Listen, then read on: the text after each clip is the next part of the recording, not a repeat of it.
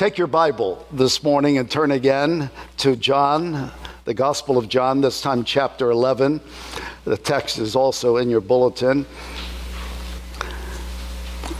I'm going to pick up the story of Lazarus in verse 17 of John chapter 11, if you would hear God's word this morning. Now, when Jesus came, he found that Lazarus had already been in the tomb 4 days. Bethany was near Jerusalem, about 2 miles off, and many of the Jews had come to Martha and Mary to console them concerning their brother. So when Martha heard that Jesus was coming, she went and met him, but Mary remained seated in the house. Martha said to Jesus, "Lord, if you had been here, my brother would not have died. But even now, I know that whatever you ask from God, God will give you." Jesus said to her, "Your brother will rise again." Martha said to him, "I know that he will rise again in the resurrection on the last day." Jesus said to her, "I am the resurrection and the life. Whoever believes in me, though he die, yet shall he live. And everyone who lives and believes in me shall never die.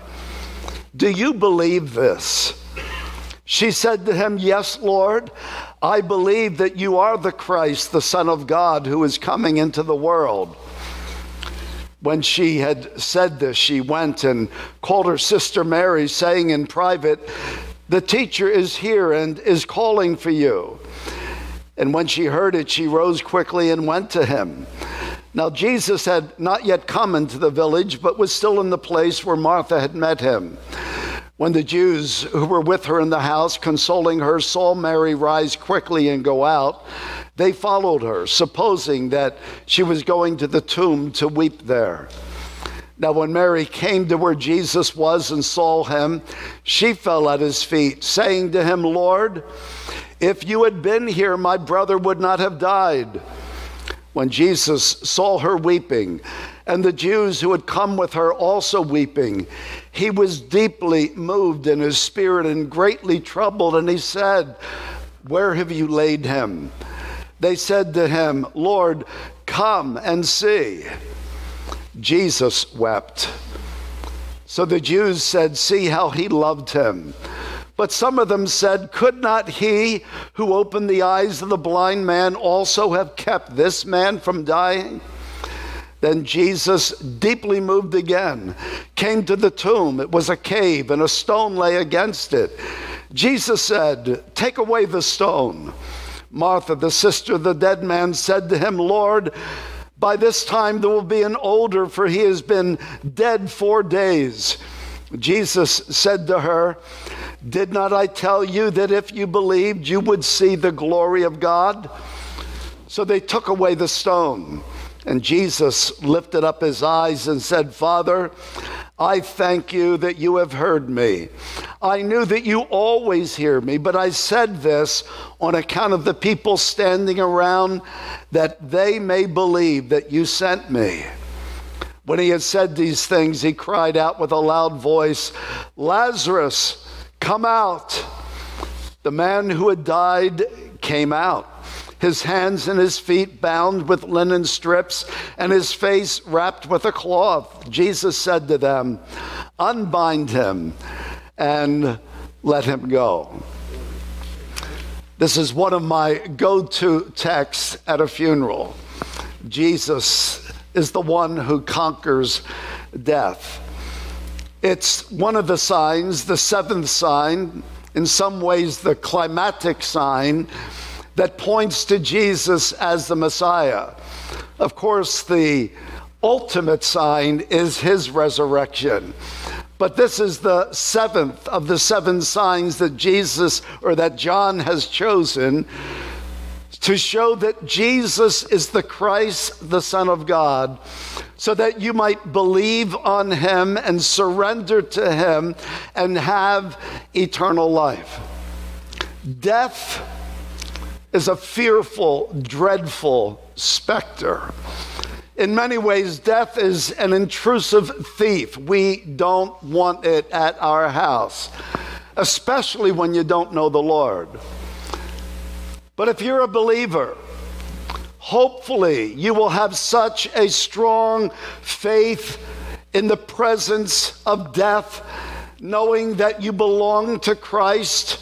And if you are a believer and have a loved one who has passed, you will have such a strong faith in the presence and power of Christ that even though you sorrow, your grief will not overwhelm you.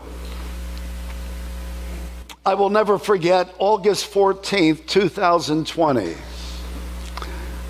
That was the day that Dawn's dad, my wife's dad, passed into the presence of the Lord. And as she was talking to the nursing home that morning about her dad passing, I was in another room receiving a phone call from my sister-in-law telling me that my brother Jim had passed in the night into the presence of the Lord. The day before that, Steve and I had been in Jim's room in the hospital. We read scripture with him. We sang songs together, songs like, "When we all get to heaven, what a day of rejoicing that will be when we all see Jesus. We'll sing and shout the victory." And we sang and we read and we shed tears. And I still shed tears. Just this week, a moment hit me and I thought of him and I cried. I don't like death. Something in me says this should not have happened to my brother. I don't like death. I hate it. But more than that, I hate sin. I hate Satan. But I love God because I know that He is in control of death and that Jesus Christ has conquered death. Over the 45 plus years that I've been pastoring, I've sat with many people who have faced the loss of a loved one. And I've often left believers encouraged at the strong faith, the resilience that they have, that even though they sorrow, they don't sorrow as those who have no hope. They have a mixture of sadness that their loved one is gone, but joy knowing that they are in the presence of Jesus. But at the same time, I have sat with Christians who have faced the death of a loved one with the deepest experience of agony and despair and overwhelming grief, almost inconsolable. It's possible that you have believed in Christ and that you believe the Word of God, but it is possible that in moments of life, especially in tragic moments like death, you can lose sight of the hope and of the promise of the gospel. And I admit it's awkward sitting with people at times that have lost sight of Jesus Christ. They don't have sorrow mixed with joy. They just have sorrow, overwhelming sorrow. And you sort of don't know what to say. You pray, some would say, don't bring in the hard truth about Scripture. Just sit with people and, feel their pain and cry with them. But don't bring in, the promise and hope of the Word of God, because in that moment they don't hear it. But I don't believe that. I believe that as difficult and as awkward as the moment may be, what everyone needs to hear in the face of death is that Jesus Christ is the one who conquers death. And they need to hear that, as hard as it may be. I mean, that's what Jesus did when I read this text. He meets Martha and he tells her the truth. I am the resurrection and the life. And he that believes in me will never die. And he that lives and believes in me will never die. As we look at the text this morning, I have one major concern that I will press very strongly this morning. My major concern is that you are ready to face death. That you will walk out of here today knowing that if you cross that street and get hit by a car, you, without any doubt, will wake up in the presence of Jesus Christ rather than waking up in an eternal hell. I want you to see that Jesus Christ is the only one who can conquer not only physical death, but spiritual death, who can bring you from death to life so that you will live forever with him. As I read this text, I'm reminded that Jesus is always calling us to rest in God's sovereignty in these difficult times of life. You know, we know that death is a curse. It's the consequence of Adam's sin and of our sin. It's a curse. But we also know that the time of death, August 14th, 2020, whether I like it or not, was God's time for Dawn's dad to die. And it was Jim's time in God's plan to die on August 14th. In some sense, when we read this text, we can see that Jesus ordained the death of Lazarus. And we will see how they know that he could have changed the outcome, but he didn't. But in ordaining the death of Lazarus, he also ordained the grief and the sorrow and the pain of Mary and Martha. Jesus wanted Mary and Martha to feel loss so that they could come to reassurance in who he really is. I try to make that point when I do a funeral, that the service we're having for your loved one is really not about him or her. Because we can't do anything for them. If they're a believer, they're with Christ, and sadly, if they're not a believer, they're in torment forever. But we can't do anything. And then I'll say something like, a week ago, this was not on my calendar, and it wasn't on your calendar, and I don't know most of you, and you don't know me, but here we are today. God has brought us together because he wants to speak to the living. God ordains grief to give you an opportunity to be reminded that Jesus Christ is the only one who can conquer death. He allowed Lazarus to die, and he will allow me to die, and you to die, and our loved ones to die. In some sense, this curse of death is also an act of God's grace.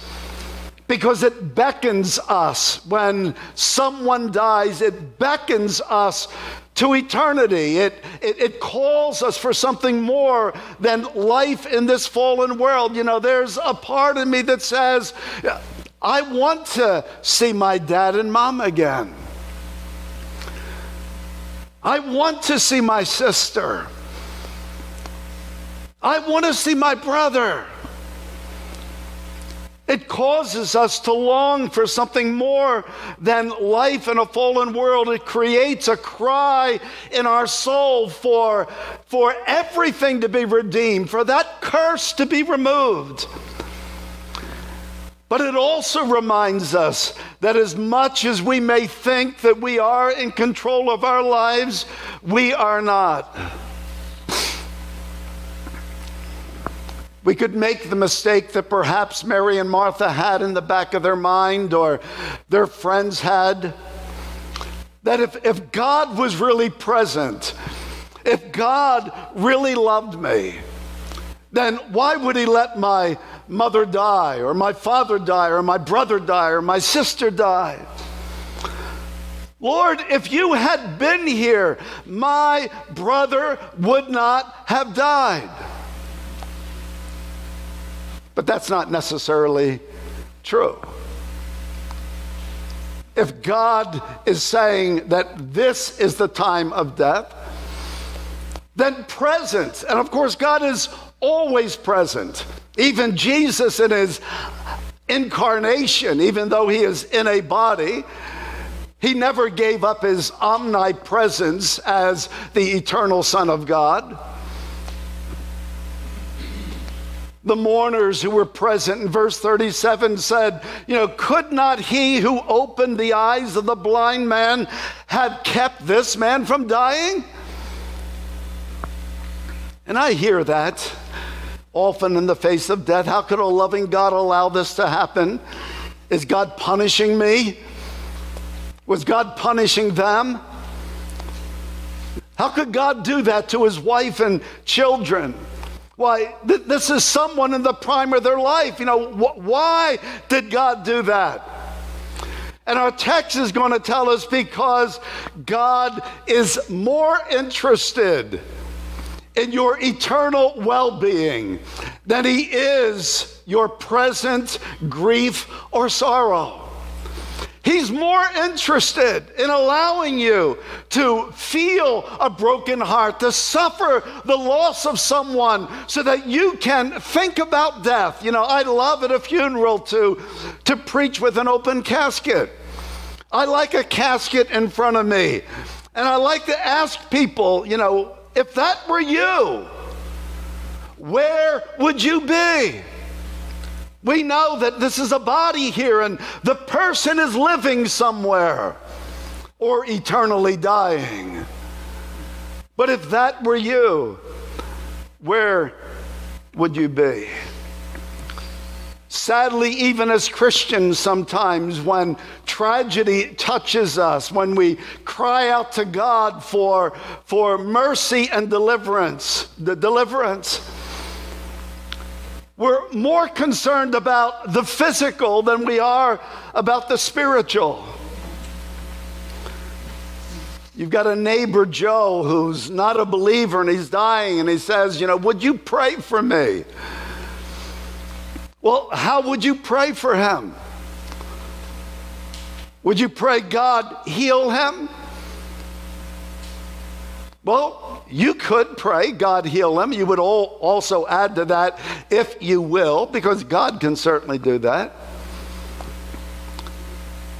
But wouldn't you rather pray, Lord, use this time of helplessness in Joe's life to show him that he needs you. Use me to show him that whether he's restored to physical health or not, he can know peace in being forgiven and hope in the resurrection of Jesus Christ.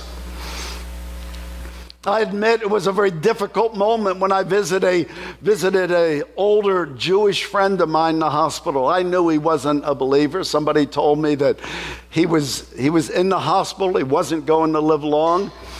And I knew if I told him about Jesus, he would be offended. And part of me says, I just want to do the nice thing and show that I care. But I was compelled to stand by his bedside and tell him again, if you die without Jesus Christ, Jesus who loved you, who died for you so that you can be forgiven, Jesus, the Messiah, without any question, if you die without him, you will go to hell. I'd like to believe that after I left and before he died, he called out to Jesus. I don't know that. But I would like to believe that the Word of God took seed in good soil that day. It not only calls us to see the sovereignty of God in the tragedies of life, but it calls us to confess our own helplessness again, Lord, if you had been here, my brother would not have died. We've been here. Obviously, we couldn't do anything. I try to imagine myself standing outside the tomb of Lazarus with Mary and Martha. You know, Jesus spoke, "Lazarus, come forth." It wouldn't matter how much Martha spoke or Mary spoke. They could shout at the top of their lungs all day long until they were hoarse, but there was not a word from their mouth that could bring Lazarus back to life. Death reminds us of the failure of all of our best efforts to sustain life. I like to pride myself that when I came to Christ, I wanted to take care of my body. I wanted to try to eat right. I wanted to exercise. I wanted to be strong. But I'm dying. No, I'm not dying in this moment, hopefully. Though dying preaching for me wouldn't be a bad way to go. For you, it would be pretty painful, I think. But it doesn't matter how good your diet is, how great your exercise routine is. You may sustain your life a little bit longer. But the older you get, your heart is failing, your lungs are failing, your kidneys are failing, your liver is failing, and you know your muscles are slowly atrophying.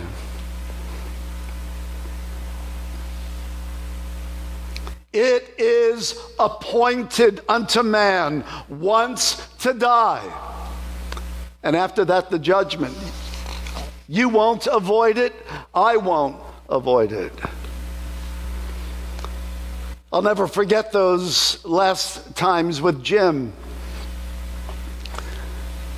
There was nothing we could do.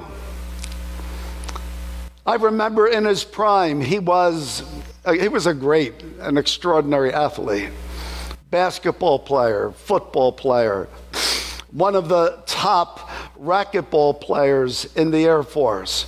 He was an amazing athlete. I thought when he first came back from boot camp that I was pretty healthy and I was strong and I was fast, and he was about 50 pounds more than me, and I was sure that I could beat him in a foot race. And he came home from boot camp and he killed me in a foot race. This big lumbering guy killed me in a foot race. But as I watched him go from well over 250 pounds to a thin, wasting away man, cancer eating away at his body, laboring to breathe, gasping for air. Sometimes he would say, "It feels like I am drowning and I can't do anything about it. I cannot get my breath." But there was nothing anybody could do.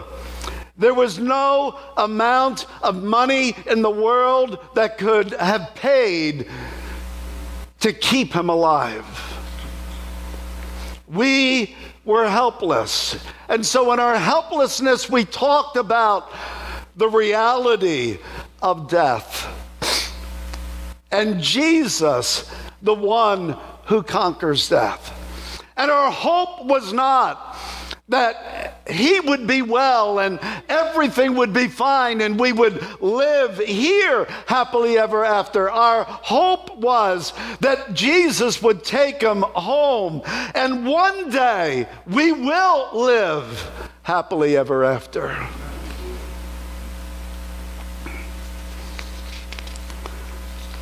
But not only are we helpless to raise those who physically die, one of the points that Jesus is making is we are helpless to raise those who are spiritually dead. That's what Pastor Theodore read about this morning. Before you came to Christ, you were dead. Completely dead. But God, being rich in mercy, because of his great love with which he loved us, even when we were dead in trespasses, he made us alive.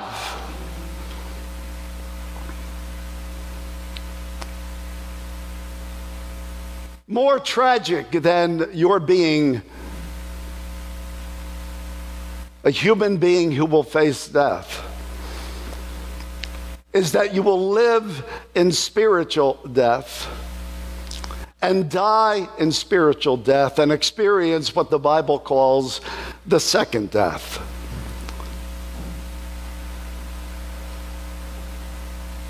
If you've never surrendered to Jesus Christ as your Lord, you are dead.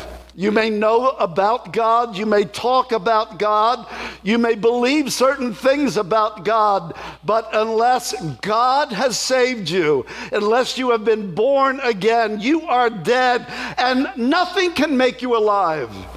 Religion cannot make you alive. Religion may soothe your conscience for a moment, but it can never bring you into an eternal relationship with God. Good deeds can make you alive. Cannot make you alive. Sincerity cannot make you alive. We are helpless. One of my favorite gospel texts is Titus chapter 3, where Paul says, "For we ourselves were once foolish, disobedient, led astray, slaves to various passions and pleasures, passing our days in malice and envy, hated by others and hating others. But when the goodness and loving kindness of God our Savior appeared, he saved us." I couldn't do anything. If God said, "I'm going to leave you to yourself, John. I'm going to leave you to your rebellion. I'm going to leave you to your sin. Go your own way." If God had said that, then I would die and go to a Christless hell. But when I was in my ignorance and sin, God saved us. Not because of works done by us in righteousness, but according to his own mercy, by the washing of regeneration and renewal of the Holy Spirit, whom he poured out on us richly through Jesus Christ our Savior, so that being justified by his grace, we might become heirs according to the hope of eternal life. Amen. God saves us. It's in these times that Jesus Christ is calling us to examine my faith, my personal faith. Again, listen to his words. "I am the resurrection and the life. Whoever believes in me, though he die physically, yet shall he live. And everyone who lives and believes in me shall never die." Eternally, spiritually, never die. But then he says, "Martha, do you believe this?" Literally, are you believing this right now? Not did you pray a prayer when you were 5 years old, or did you walk the aisle in an evangelistic crusade? Right now, are you believing this? Being sure that you have saving faith, which is not only faith that begins at a certain time, but faith that continues to believe that Jesus Christ is the only Savior. It's important to know that you not only believed, but I am believing. A few years ago, George Barna, the pollster, estimated from surveys that he had done in Protestant churches and evangelical churches, he estimated that upward of 50% of people in Protestant churches need to be evangelized. Now, I have read stories of pastors who preached the gospel who later got saved, of elders, of deacons, of Sunday school teachers, of preachers' wives, of good servants of the church who served all of their life, who at some point realize, I never really trusted Christ as my Lord and Savior. Jesus' question to Martha is the most probing question in the presence of the death of a loved one or friend. Do you personally, right now, believe the truth about Jesus Christ? And I love the way Martha responds.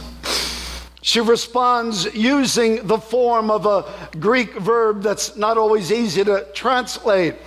But it would say something like this. Her answer would be, yes, Lord. At some point in the past, I came to that place of faith. And at this very moment, what began back then continues in this moment. Yes, I am believing. Amen.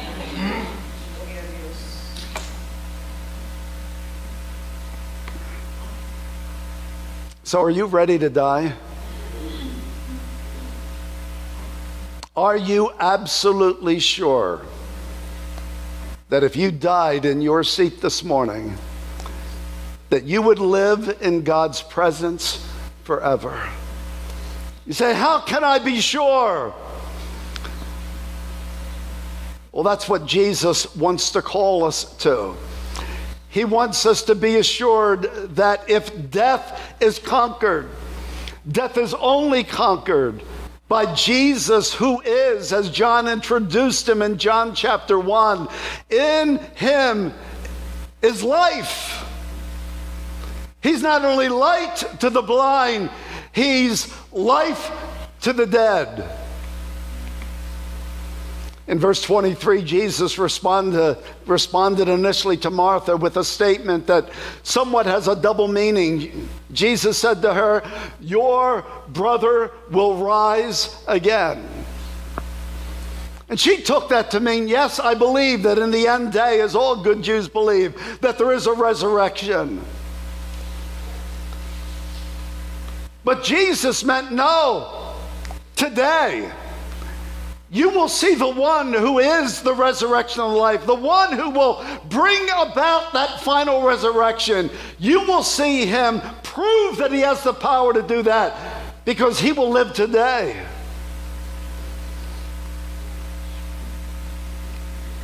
Of course, we know that there's actually a more important resurrection than the one Lazarus experienced that day, as wonderful as it was. To walk out of that tomb, to have his face unwrapped and his arms and his legs unwrapped and to be free and to live again. But he died. He died. There's a greater resurrection in which you will never die again. That resurrection begins when you come to new life in Christ, because when you come to new life in Christ, your body sleeps in the grave when you die, but you live forever and ever. Paul could say, for me, to be absent from the body, which would happen to him eventually, but to be absent from the body is to be present with the Lord. I know that when my body's in the grave, I will be with the Lord. Later, Jesus will say to his disciples in John chapter 14, he will say, yet a little while, and the world will see me no more, but you will see me.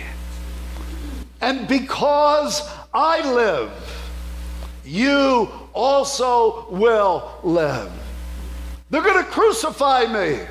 They're going to put me in a grave, but I will rise. And if I rise, you will live also. You need to know today as strongly as I can say it, that if you do not believe in Jesus Christ, you are without hope in this world and without hope in the world to come.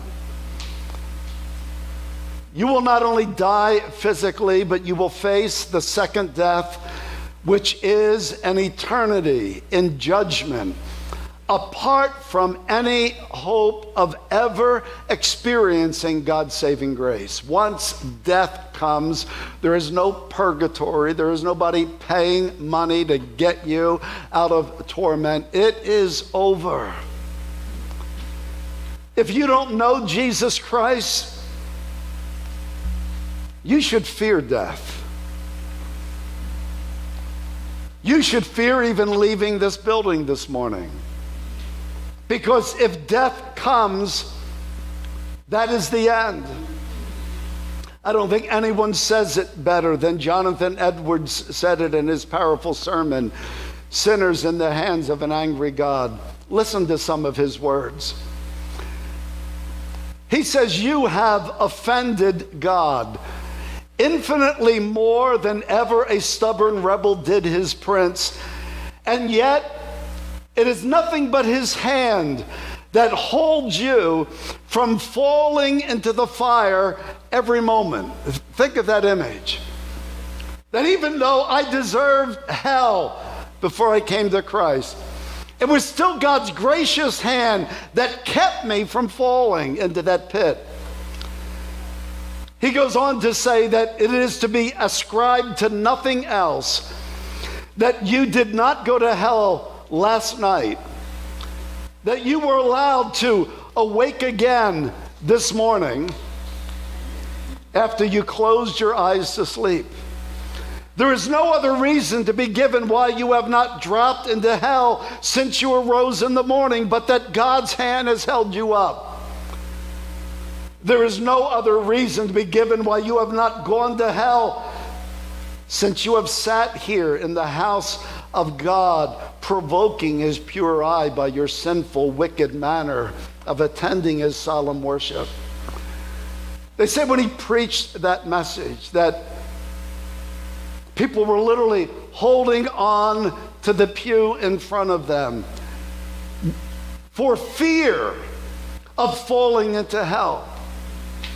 But he's right, it is only God's grace. There is no reason in me that kept me from dropping into hell at any moment in my life, except God was merciful.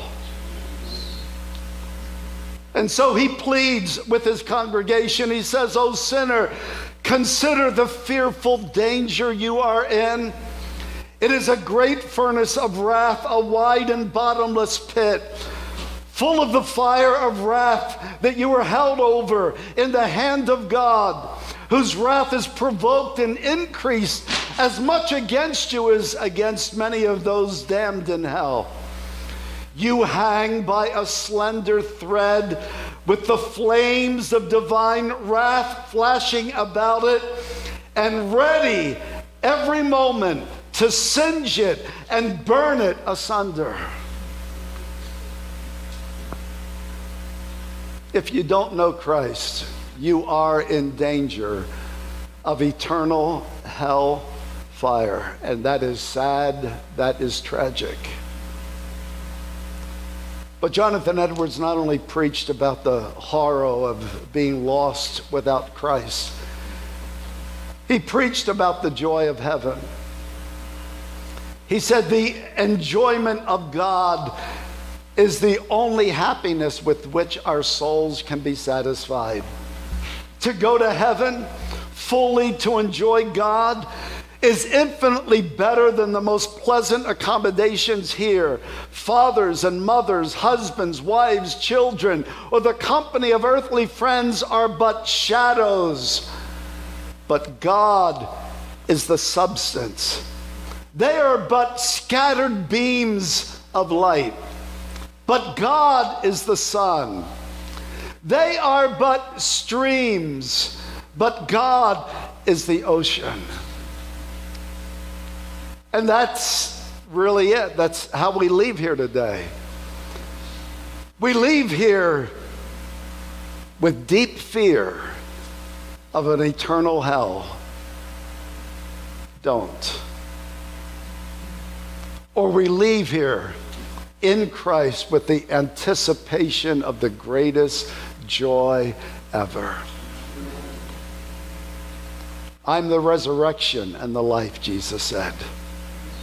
You believe in me, you'll die physically, but you will never die eternally and spiritually.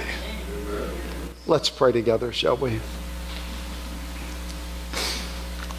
And while our heads are bowed, if there has never been that clear moment in your life when you repented and put your faith in Christ that brought about a transformation in your life, a continuing faith in Christ in your life, if that has never happened, then right where you sit this morning, wherever you are in the world, cry out to God for mercy. It can be as simple as, I am a sinner. God, I need your mercy in Jesus Christ. Save me for Jesus' sake. And when you pray that and mean it, when you cry out to God believing that only God can save you through Jesus Christ, He saves you eternally and secures you eternally. Father, help many here and around the world this morning to repent, to come to Christ, and to live every day with anticipation of the great joy of heaven. I pray in Jesus' name, amen.